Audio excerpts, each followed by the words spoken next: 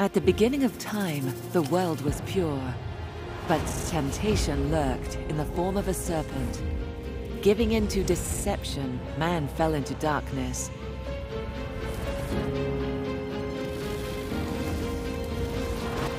But God did not abandon his creation. A spiritual battle now rages against evil, and God's people rely on his strength as they fight against sin in the invisible war.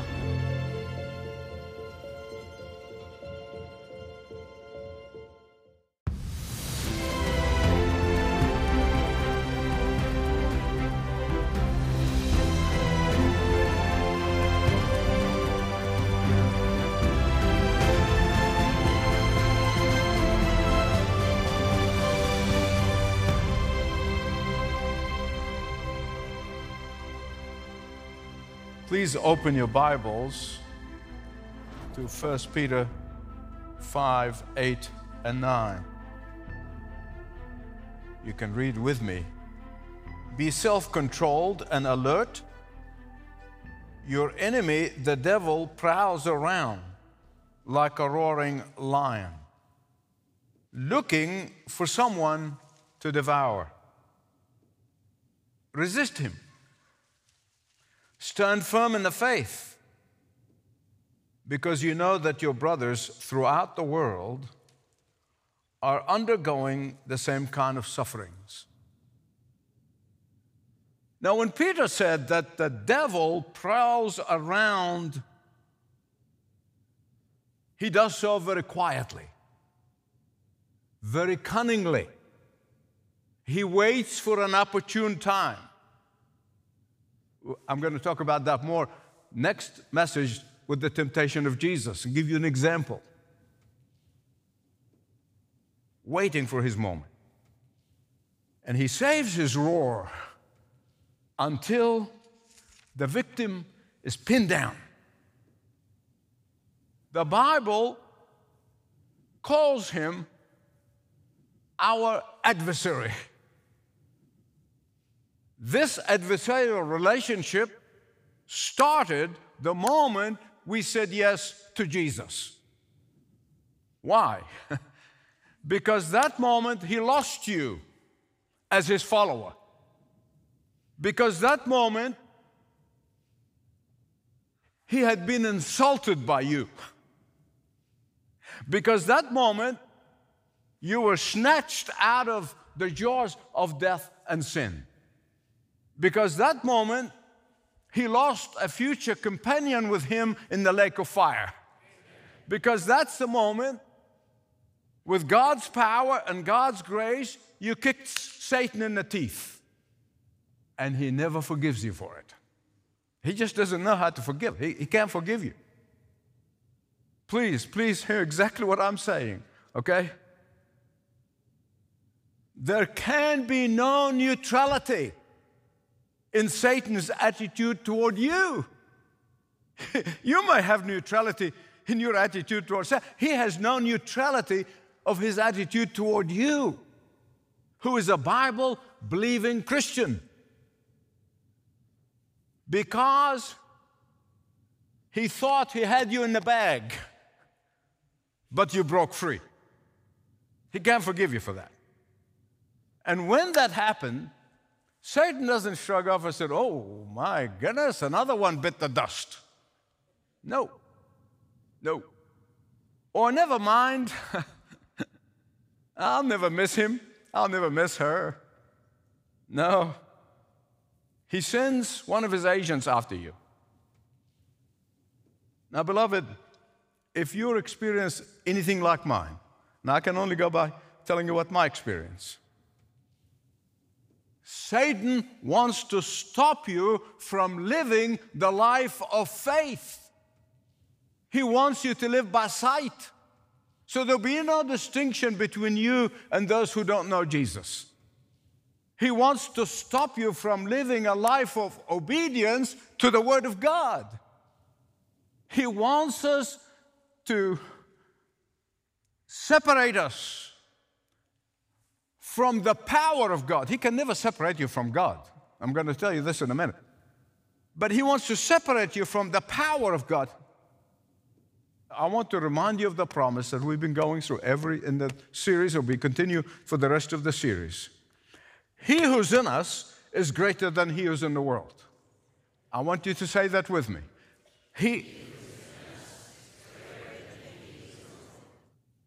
Now, I don't want you to ever forget it. Ever forget it. Because if you know all about the enemy of your soul and you don't understand the promise of God for those who put their faith in Jesus, you can be terrified. And that's not what God called us to do. He called us to live with joy and peace and in victory. No doubt that Satan's agent whispers in your ear. He may be doing that right now. You don't believe the stuff about the devil, do you? Do you really believe that stuff? Do you really believe that there is a personal Satan? Does a Satan exist?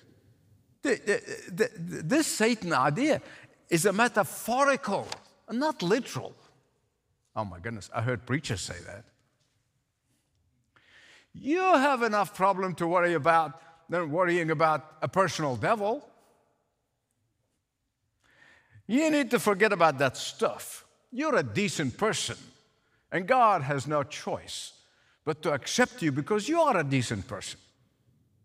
Be very careful negotiating and debating with the voice of the enemy. Be very careful negotiating, debating. For when you do that, you will end up like the man, the hunter, and you get into the same risk as he did, who faced a huge grizzly bear. So he took his rifle and aimed, and he's about to pull the trigger when the bear spoke. You said, the grizzly speaks? Yep. And the hunter was so surprised of how soft the voice of the grizzly was, almost hypnotic. And the bear said to the hunter, he said, isn't it better to talk than to shoot? Why don't we just sit down and negotiate? Let's find out what you want, and we come to a middle answer somehow. The hunter lowered his gun, and he thought about it for a moment. He said, well, all I want is a fair coat. The grizzly said, fair coat? That's not a problem. That's not a problem. We can talk about that. Because all I want is a full stomach. Let's come to a compromise. So they talked it over, and they negotiated. In the end, they talked it over, they discussed it, they agreed, but then the grizzly was walking away alone.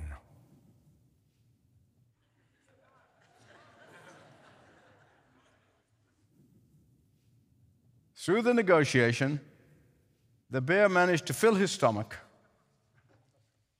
and given the hunter what he wanted, a fair coat. You can no more negotiate with Satan than you negotiate with the grizzly. Remember again, Isaiah 14:13 and 14. Satan said in his heart, I will ascend to heaven. I will make myself like the Most High. He wanted to be worshiped instead of God. And as a result, he was thrown out of heaven. But don't ever forget, don't ever forget, don't ever forget, even though Satan was defeated on the cross, he has never given up his ambition. Never given up his ambition. Even though he was rendered toothless and clawless by Jesus, and he can never, ever, ever challenge God again. But he can still try to challenge God by going after his children, his faithful children. That is why Peter, who had experienced firsthand He experienced firsthand the falling in Satan's trap. He could give us this warning. Only a man can speak from the crucible of his pain, could say, be sober, be vigilant, because your adversary is prowling around like a roaring lion. I told you in the last message that when you hear the scripture says be vigilant and be sober, doesn't mean you grit your teeth and you're worried and you're sitting there 24/7 and say, oh, I got to be vigilant, I got to be vigilant, I got to be vigilant. No. That's not how it works. Being vigilant means that you rest in the power of the Holy Spirit. Let me translate this to the spiritual. Living in disobedience to the Word of God is a spiritual drunkenness. Why? How? Living in disobedience numbs your spiritual senses and makes you not alert to the enemy's design on you. Listen to me. Those who are not spiritually sober, unable to see things from God's perspective.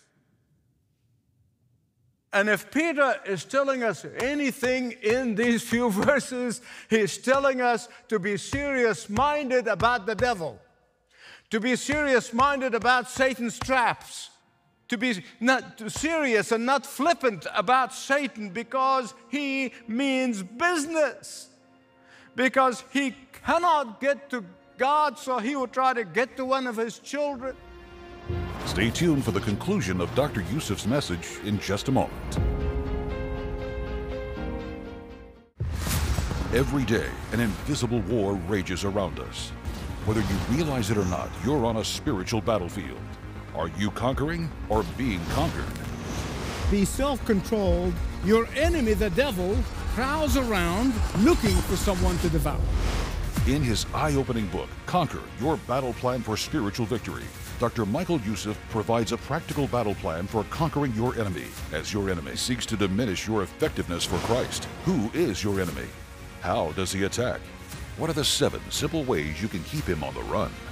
Dr. Yusuf tackles deceptions, false teachings, and the darkness surrounding us. He equips believers to face trials and spiritual battles with strength and determination, firmly planted on the foundation that will never fail, Jesus Christ. Get your copy of Conquer and be equipped for the invisible war. Available now at ltw.org for your gift of any amount to the ministry of Leading the Way. And now the conclusion of Dr. Yusuf's message, The Invisible War. Be vigilant. The man who says, be sober-minded, be watchful. Your adversary, the devil, is prowling around. Peter, the chief disciple, he wants us and he warns us out of the crucible of his own experience. His own experience. Like all of us, Peter had his Achilles heel. What was Peter's real Achilles heel? He's courageous, right? He's a bravado. And he wanted everybody to know it. He's not just important in his own eyes. He wanted everybody to know how courageous he is. Look at me. Luke 22:33. He expresses this courageous enthusiasm by saying to Jesus, you know, Jesus, if all these wimps, not his word, they all kind of forsake you, not me. I'm your man. I've got your back. Not just go to prison with you, I'm going to die with you if I have to. Remember, they all had just had a precious meal. All of them had a precious meal with our Lord Jesus. And there, during that meal, he said to them, he said that he is the Passover lamb. And he's going to die for the redemption and the salvation of the world. And yet Peter bellows out this bravado dribble. I want you to think with me. He expressed willingness to die, right? Verse 33, Luke 22:33. It's easy to remember. If you go up just 2 verses above 33, only 2 verses. Here, you read of how Jesus said, Peter, it's a specific warning for Peter. In those 2 verses above, Simon, Simon, behold, Satan demands or sought or requested to have you, that he might sift you like wheat. But I have interceded for you, that your faith may not fail. And when you have returned, that's when you've repented, and when you're renewed, go back and strengthen your brothers. I've seen sifting of wheat. I've seen these boys put all this wheat in the sieve, and specific sieve for wheat. And they go like this, shake it side to side. Then they throw it up in the air, and they blow on it so that the chaff may be blown away and only the wheat left. It is a painful experience for the wheat. It's shaken vigorously. I don't need to tell you that during our Lord's trial, Peter denied Jesus 3 times. 3 times. And Satan roared. I got your man. I got your chief disciple. The Bible said Peter went out and wept bitterly. And yet the sifting had just started. Had just started. After the sifting of fear came the sifting of self-doubt. But thank God, Peter did not surrender to that self-doubt. Question: how many Christians do you know that have been trapped in the feeling of depression and discouragement and despondency? Why? Because they don't know how to repent. They don't know how to be renewed by the Holy Spirit. They don't know how to reclaim their rightful place, position, and authority as the children of the living God. Judas' sin is no greater than Peter's, and yet the difference was knowing how to repent. The difference is believing that God accepts and renews and restores repentant sinners. No matter how big is your sin, no matter how bad you feel, no matter how deep is your failure, no matter how low you have gotten, there is one thing Satan wants you to do, and that is stay down. Stay down.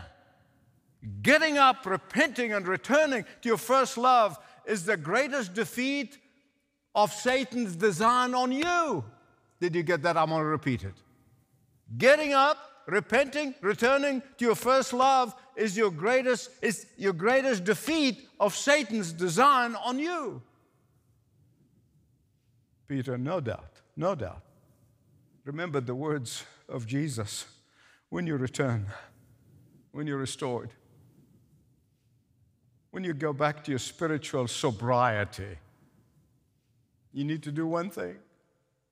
Strengthen your brothers. And my beloved friends, part of his strengthening of his brothers is the warning that he gives us in the Bible, 1 Peter 5, 8, and 9. Be vigilant. These words that Peter put here, no doubt, has strengthened millions of Christians in the last 2,000 years. He's strengthening his brothers just as Jesus asked him to. Or listen to what John said in 1 John 5:18. We know that anyone who's born of God does not keep on sinning, or does not live in sin, or does not stay in sin. But he who's born of God protects himself and the evil one does not touch him. Now, I need to explain what touch means. Full meaning, does not touch him. You see, Satan can never, never, never, never, never sever our vital union with Christ if you're born again. Satan can never, never, never break the cord of salvation. Even careless believers cannot lose their salvation. God has spoken. Jesus said, "Those whom the Father has given me, I'll lose none. My Father is greater than all, and He will lose none." God has spoken, and Satan is powerless to change that. He's powerless to change that. But Satan can devour almost everything else around you. If you let him, that's really the operative word. If you let him, if you allow him, if you get away from under the cover of the Word of God and obedience to the Word of God, if you stray away from the covering of the Lord Jesus, listen to me. Satan can devour your effectiveness for God. Satan can devour your peace of mind. Satan can devour your witness. Satan can devour your health. Satan can devour your marriage. Satan can devour your business if you let him. If you let him. I repeat, if you let him. If you allow him. If you give him an open door. All the New Testament writers again and again and again are saying, be vigilant. Put on the whole armor of God. Resist the devil. Let me conclude by telling you how the enemy loves to keep you weak. He loves to keep me weak and vulnerable to his attack, because he's got to start with that. He's got to make you weak and vulnerable so that way you are open to the attack. I can tell you this, and you know this, I'm not making this stuff up. I think the vast majority of Christians are living in the neutral, right? They're in the neutral gear in their Christian walk. They are unproductive for the kingdom of God and for the work of God. They are saved, but their Christian walk is going nowhere. I think you know that, and I know this. Countless troops in God's army have never received their basic training. I pray to God that this part of the series that I'm doing is basic training. I haven't taken you any deeper than this basic training. This is just basic training. And the devil doesn't like it one bit. And I know, don't ask me how. I know. From the enemy's point of view, his highest achievement is keeping Christians in the neutral. So you're in the car, and you're pushing the accelerator, and you're going nowhere.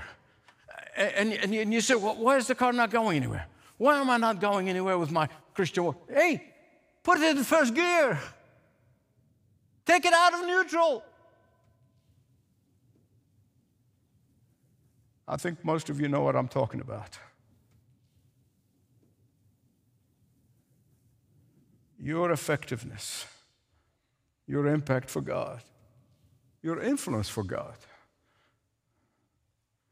We saw that Satan cannot undo your salvation because God has spoken and he's powerless. So he does the next best thing for the believer. For the Bible-believing Christian, keeps them from applying the Word of God into their life. He keeps Christians in that murky, shallow waters of my felt needs. He keeps you focused on your problems. Oh, you got lots of problems. Oh, me. He keeps them worrying about the little kingdoms. The little kingdoms. They fail to see the big kingdom of God. See, these Christians are never a threat to Satan. He leaves them alone. There are soldiers that cannot shoot. There are fighters that cannot fight. It is my pleading with God and then appealing to you that this would not be the case. Not one single person at the sound of my voice, wherever you are, would start today to be the great army of God that makes the devil tremble.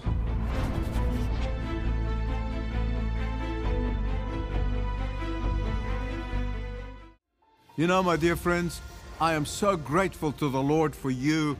Many of you have stood by me year after year after year for 35 years.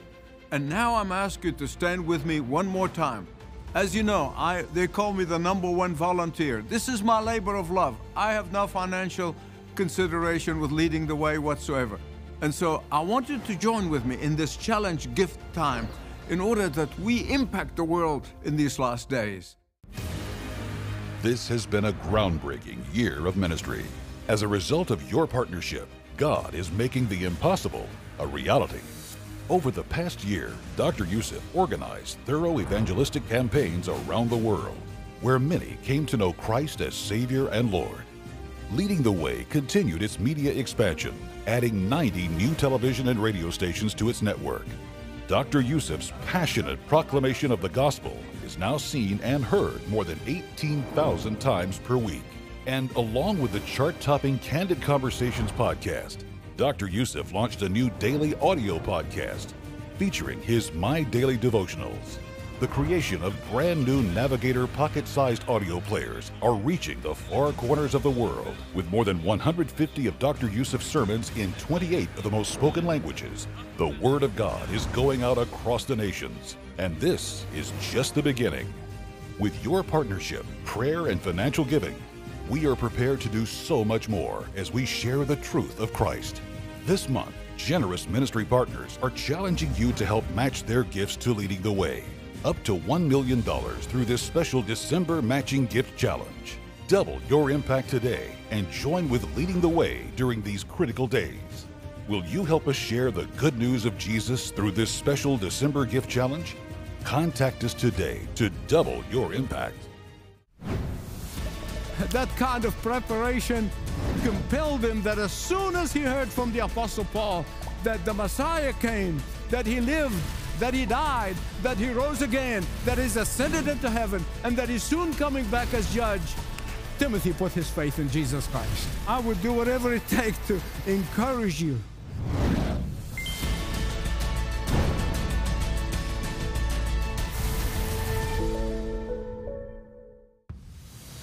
Passionately proclaiming uncompromising truth, Leading the Way with Dr. Michael Youssef thanks you for your faithful support through your continued prayers and gifts.